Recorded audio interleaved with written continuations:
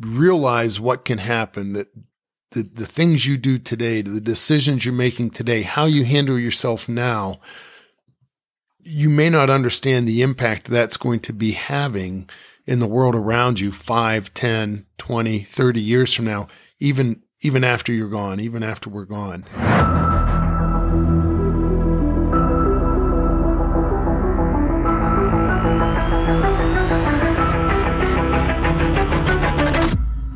So why would two guys leave comfortable jobs, move across the country, and start a business in an industry they don't know, a place they don't know? And could it be successful? We're Dale and Brian Karmie. Join us as we share our story and inspire you to become people of impact. Welcome to the Impact Without Limits podcast.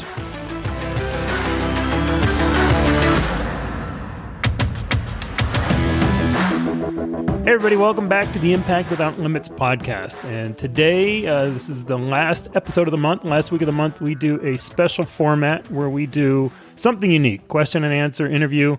And this week, we have some special guests with us. Dale, tell them who we've got. Hey, today we have in this corner, Jim Karmie, the oldest of the Karmie brothers. And we also are joined by Ken Karmie, who is the second oldest of the Karmie brothers. Seriously, great having you guys here. You're obviously an important part of our lives and an important part of our business. And we just wanted to, we're probably going to ask you some questions, but I think today we wanted to focus on Fred Karmie, our father, and some of the stories we have with him, the lessons we learned from him, and how it's impacted our lives and can impact certainly the lives of others. Yeah, for those of you that maybe have been listening to the podcast, the outro, the last segment of every podcast, we have a little clip from our dad's radio show. Kind of a fun little tip of the hat to a great man that had a huge impact on our lives. And yeah, one of the things we get a question about all the time is, how we can, as four brothers, work together. And I kind of strikes me a little bit because I can't imagine anybody else I would want to work with. I mean, you three are best friends and mentors of mine, and we just enjoy time together. But I think a lot of that goes back to our mom and dad and just, things that they instilled in us. So, yeah. And look, that's a fair point. You said mom in there because mom was an amazing lady and an incredible part of our story. But I think today we're focusing on dad. Peacemaker. She was definitely a peacemaker. Not to leave mom out, but from the business standpoint, dad did amazing things and taught us amazing things. So I think just to start, Jim, if you want to give this is a hard thing for you to do, a quick recap. A quick recap of just dad's story. Right? I don't think we've really shared it on this podcast, but Dad was born in Syria, and, well, take it from there. Yeah, Dad was born in Syria to a family that worked out in the farm portion of the country, and he was more interested in education than I think the family wanted him to be. Definitely had a tough beginning with his mother passing away when he was young. I believe it was 7 or 8 or somewhere pre-10. And then his father passed away when he was in his mid-teens. So some difficulties there, but his focus was in learning, and that wasn't the focus of the family. They felt he should be working with the family.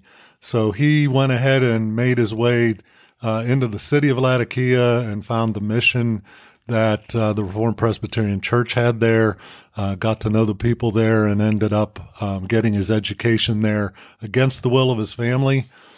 Really, really driven. I mean, he knew what he wanted, and as a result, he pushed through and did what other people did not feel he should do and stuck to what his principles were. Ken, do you have anything to add to that? No, I think that was pretty bullseye, but I always thought it was kind of neat that my dad's dad, who we never got to meet, my dad referred to as kind of a show-off, kind of a sportsman. He referred to him as an athlete because he could throw rocks and kill birds, and people of the village would, really like to see his dad compete in these rudimentary sporting events. But I guess the show-off portion kind of I don't know if he was a show off or not, but had just had a different focus than Dad.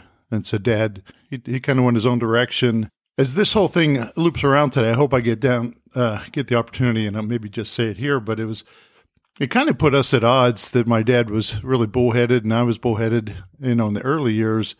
I came to find out that it was really being so much like him, and it was nice before he passed that we were able to really rectify some of the differences that we had. But yeah, he was a very strong and driven man, and expected a lot of all of us. I know that. Yeah, interesting, Ken, as you were talking about his father, who honestly, do you guys know his name? No, I do not. I don't think I know what my dad's name was. I know his mom's name was Jane. But you're talking about him being a sportsman and killing birds with a stone. I remember the time you did that. I did, in front of all the kids. Yeah, we were sitting out front of our house at Lake Tomahawk, and there were some pigeons or doves up on the phone wire, and all of our kids were around us. They were 4, 5, 6, 7 in that age range. And I said, I can't remember. I challenged him. I think I said, hey, see if you can hit one of those birds. Or you said, hey, watch me. I can hit one of these birds, something like that. And you chucked that rock, son of a gun. You plunked the bird and it dropped. It dropped right in the middle of all the kids. How'd the kids react? They were freaking out.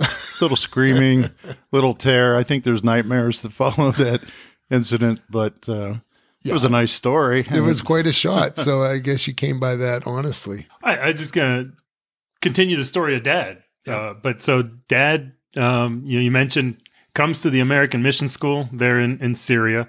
He learns English, learns to, he has a draw to America, right? And, as you mentioned, his parents passed. He kind of got exiled from the family as he, accepted Christ, became a Christian, and that was, different than the religion he was raised in. And so he didn't have any ties to Syria and decided to come to America. So I think 29 years old. Is that right? He was 28. 28 years when old. He came to America in 1955. Yep. So as a 28-year-old, he comes to America and enlists at Geneva College to get a college degree.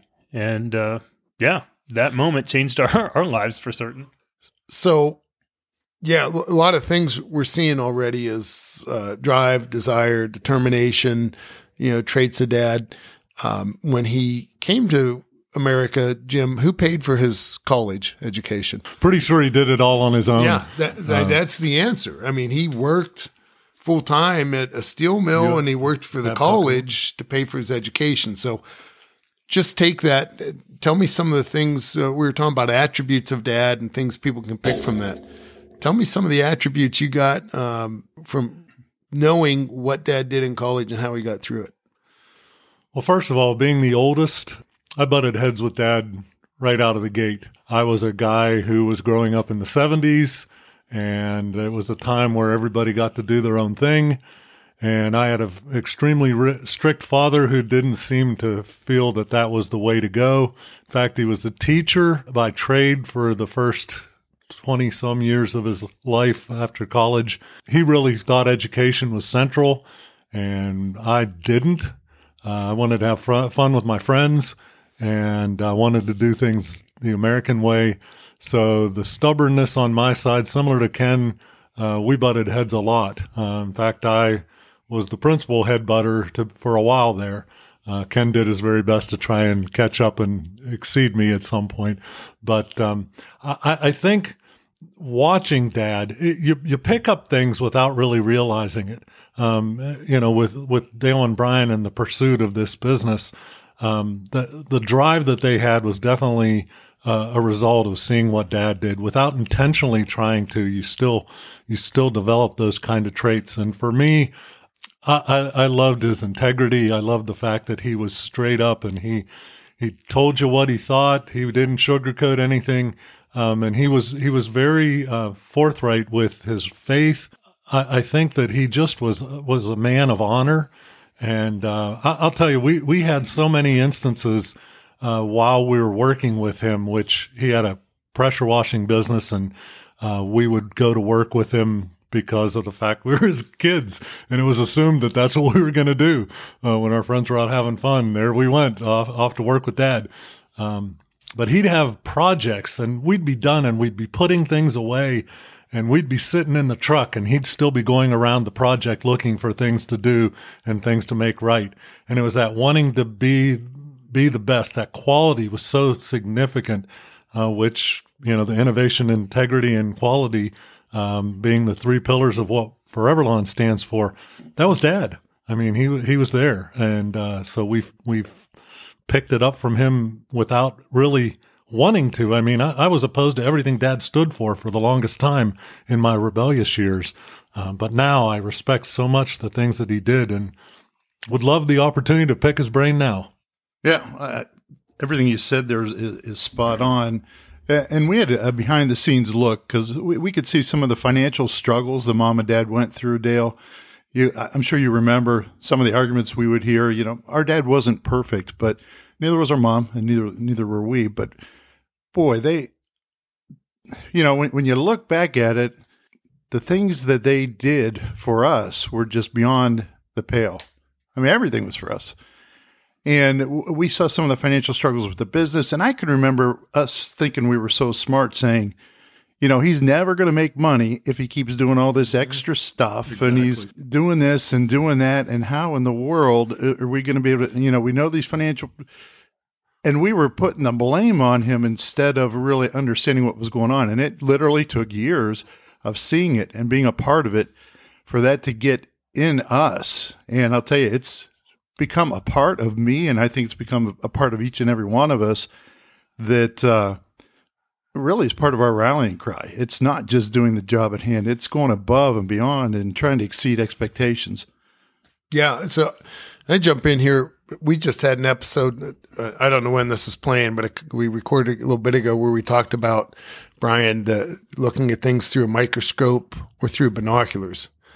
And that was a perfect example of Dad seeing things through the binoculars, seeing the vision, seeing the long-term value. So on an individual job, we're sitting there thinking, why would you do this? The customer's not paying for it. Why would you do that? That's extra. That's not necessary.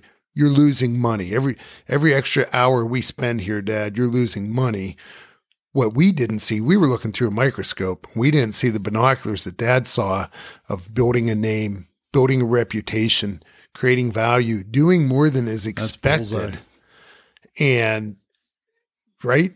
Creating that reputation that drives your business. And I'll tell you what, I was young. I was middle school and high school was when we worked with him a little bit in college.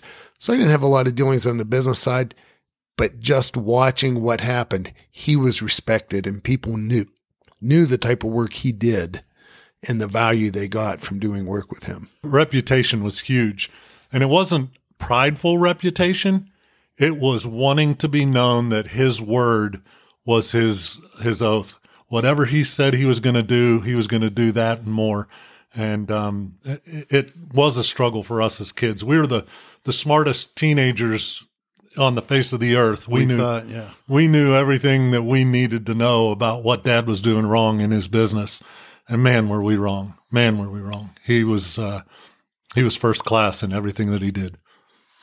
So I want to dive into some of the stories, but we're sitting here. This is the Impact Without Limits podcast. And I can't help thinking about the impact that Dad's daily decisions 40 years ago, right?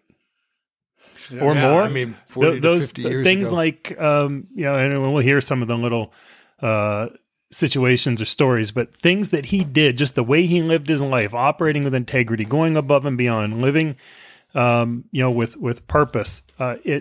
Those things had an impact that go way beyond. I mean, even his decision to come to America, none of us would be sitting here. Foreverlawn wouldn't exist. Many people, hundreds of people, have been positively impacted by things he did that were just living his life in the way he thought best, and the impact, that ripple effect of his decisions. It's just kind of astounding when you stop and think about the impact without limits that he had. Right. And so for all of us, I know the four of us in this room, but everybody listening, realize what can happen, that the things you do today, the decisions you're making today, how you handle yourself now, you may not understand the impact that's going to be having in the world around you 5, 10, 20, 30 years from now, even after you're gone, even after we're gone. So we've got to, I think as people and as wanting to be people of impact, we somehow have to be able to wrap our minds around that says, I'm not making decisions today for myself. I'm making decisions today that are going to have impact so many other people. And Brian, it's going back to that, getting rid of a selfish view and getting into a selfless view of your life and things you do. And obviously we have to take care of ourselves and our business, our family, but there's so much more than that. And even just sometimes, we had a session this morning at the office. We were talking about the grind and doing the things on a daily basis, just showing up and just living out what you're supposed to do today.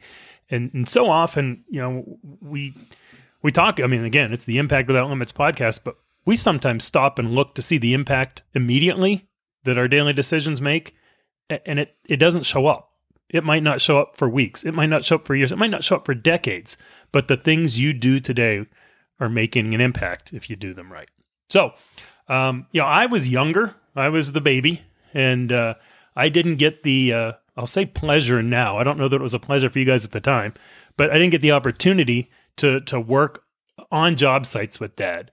But I know you guys each did. As you were going through high school, it's where you learned a lot of your work ethic. But I'd love to just hear some stories of, times that you were working with Dad, things you saw, and lessons learned, right? Yeah. If there's one thing that Forever Lawn kind of mirrored off of Dad, it was the concept of sun up to sundown work. There's not an 8-hour day. There's not a certain lunch period. There's you wake up, you get to the job site, and you work and you work and you work until the job's completed or until you can't see to do the job anymore. And that was Dad. Almost every project we ever went to, whether it was a pressure washing job or working on one of his rental properties or whatever it would be, he was all in from the beginning of the day to the end of the day. And as a result, so were we. We all rode in the same car or truck to get there. So we were invested in the same amount of time that he was. And I can't think of a day or a job that we decided to cut out at halfway through the day or something like that. Ken, do you? No, but I can remember being put in a position to find my own transportation to any kind of sporting practice or game. And sometimes that meant walking home. Sometimes that meant calling Mom and having Mom come pick me up. And it was usually to a little disgust of Dad that we would put sports ahead of. Jim had emphasized his focus on education, but also on hard work, and not just hard work, but high quality work. It was always the expectation. And, I think back and I kind of look at raising my own kids and sometimes ask the question, we didn't really have a buddy-buddy relationship with Dad. Now, there were days we would just kind of cut loose and we would just have those fun days. And it was really something to remember whenever he did that. But it was not a buddy-buddy relationship. It was high expectation driving relationship. And I think everybody that's raising kids, it's good to have a good relationship with your kids, but make sure you have the expectations that should be put in place, that they're going to strive to be better and better, because in hindsight now and living it was a little bit tough and we all reacted differently, Dale, Brian, Jim, and myself, but we all ended up in the same place. And I think there was a moral foundation and a moral core to each one of us that really is the foundation for who we are, and has kind of become the foundation for what you guys have perpetuated into Forever Lawn. And it didn't come easy. It came with a lot of struggle and a lot of strife and a lot of disagreements. But, just sitting here looking at you guys, I couldn't be prouder. And I don't think Dad would be prouder, but I'll tell you what, if he walked in the room, he would still have higher expectations for each and every one of us. That's just the way it was. Yeah. So, Ken, you talk about those high expectations. What were some of the expectations that he had? Yeah. Yeah. Do you have a story that would give an example and pull out of that? Oh boy, there's the stories. We would have several shows. Maybe we'll come back for more shows, but obviously report cards, if they weren't A's. Oh man. And the A's he never saw. He saw everything that wasn't an A, and that was the conversation. C's, that if you ever were so bold as to get a C, you're grounded for 6 weeks, and that meant no TV, no friends, no phone. I mean, it was pretty serious stuff. So the expectation was extremely high, but we all played sports, and maybe it came from his father. I'm not sure, but we all have a desire to compete, and we're all good, not great. We had to work to be, to raise our game.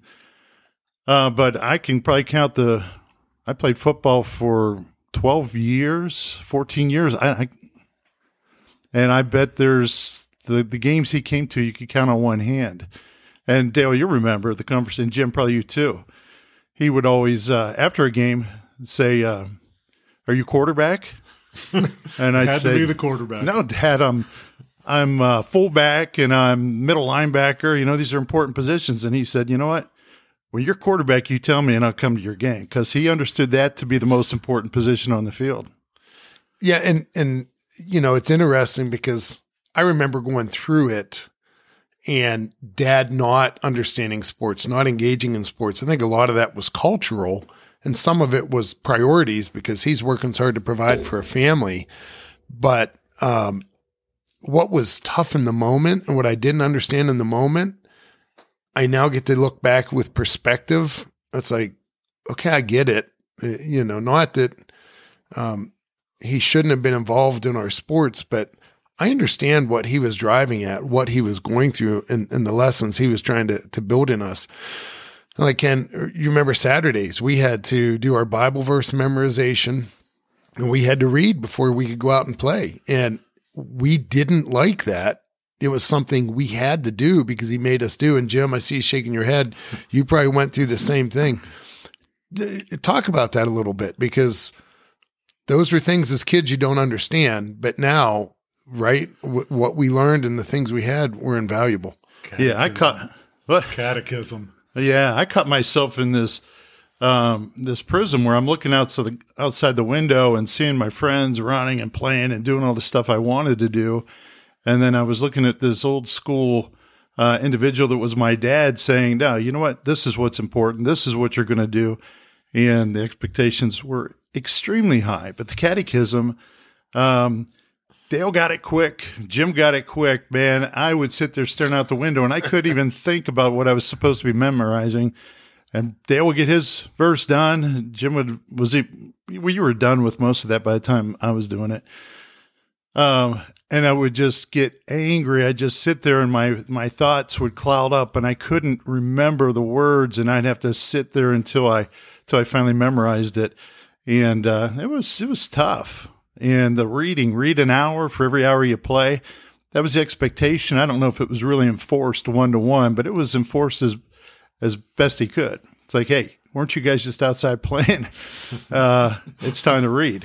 And that was tough because Dale and I were the ones that would set the alarm for 6 a.m. on a Saturday morning so we could go play football up at our friend's house. And, again, Jim was the pioneer. He took the brunt of Dad's parenting full force. Old school parenting. Old school, yeah. The thing that through all of this, he was so doggone persistent. It permeated everything, and that frustration of not being out playing with our friends. It wasn't just not playing with them; it was having to tell them that we couldn't come out because we had to read, or it was telling them that we were. I can remember I took piano. I had piano lessons every day. I had to practice my piano a half hour, an hour, something like that.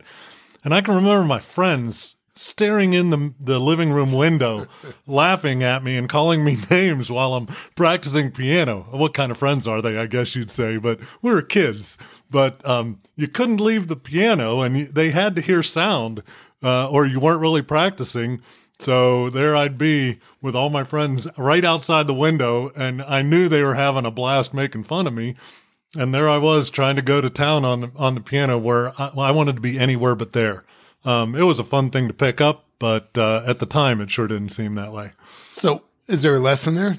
As you look back on it, did you learn and was there value in what Dad had you do? Absolutely. Persistence.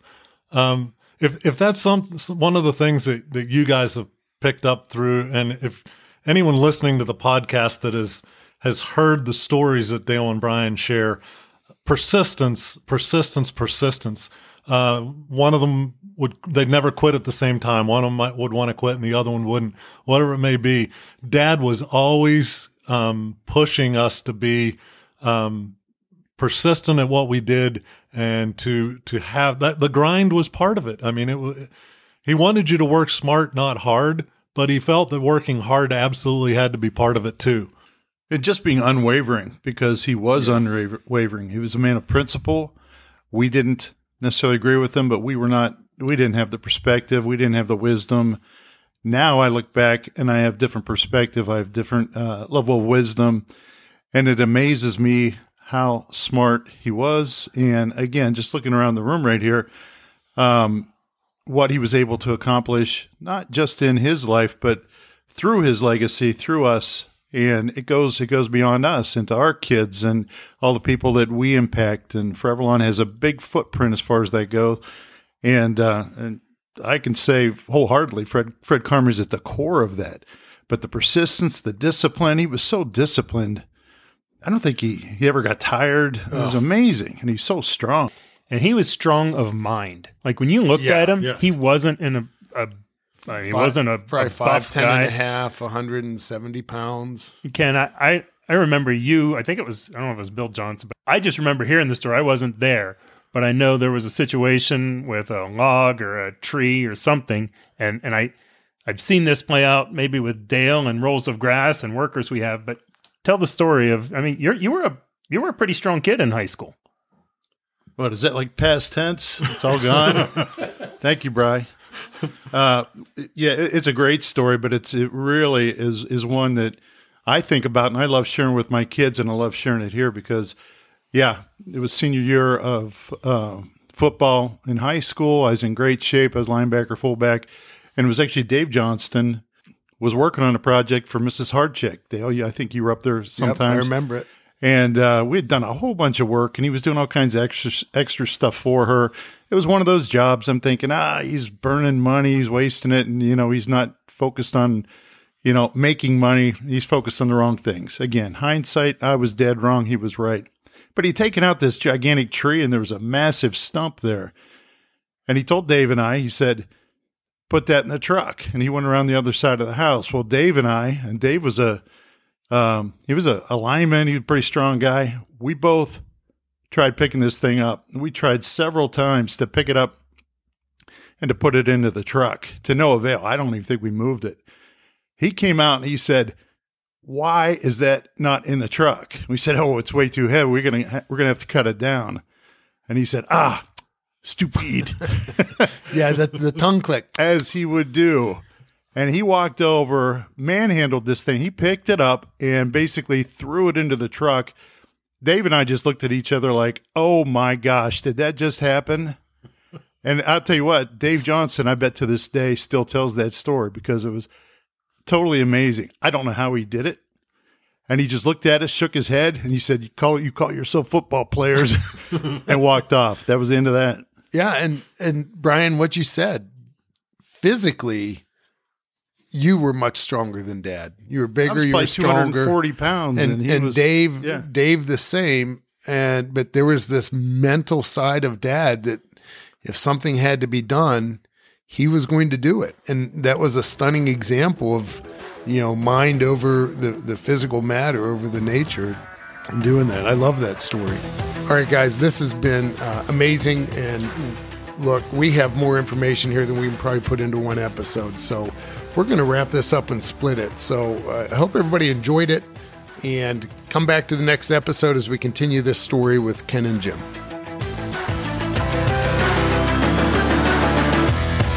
This is Fred Karmie reminding you that faith looks up, hope looks ahead, and love looks all around to see whom it can help.